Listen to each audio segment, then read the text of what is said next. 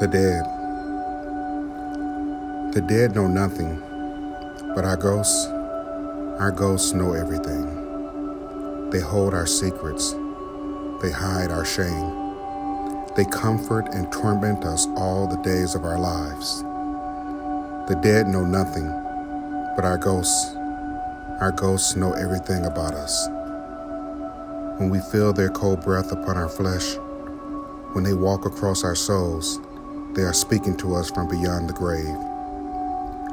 Our ghosts are our loved ones, and the dead are our enemies. They shelter us and hate us all the same.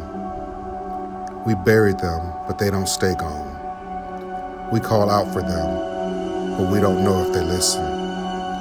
We remember and cry and yearn for them, but for what? Because the dead know nothing, but our ghosts help us to remember everything.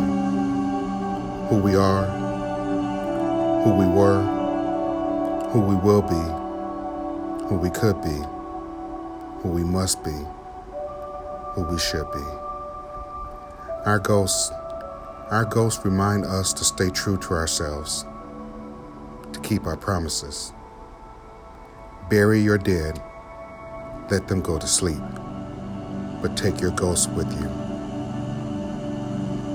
Bury your dead, but take your ghosts with you.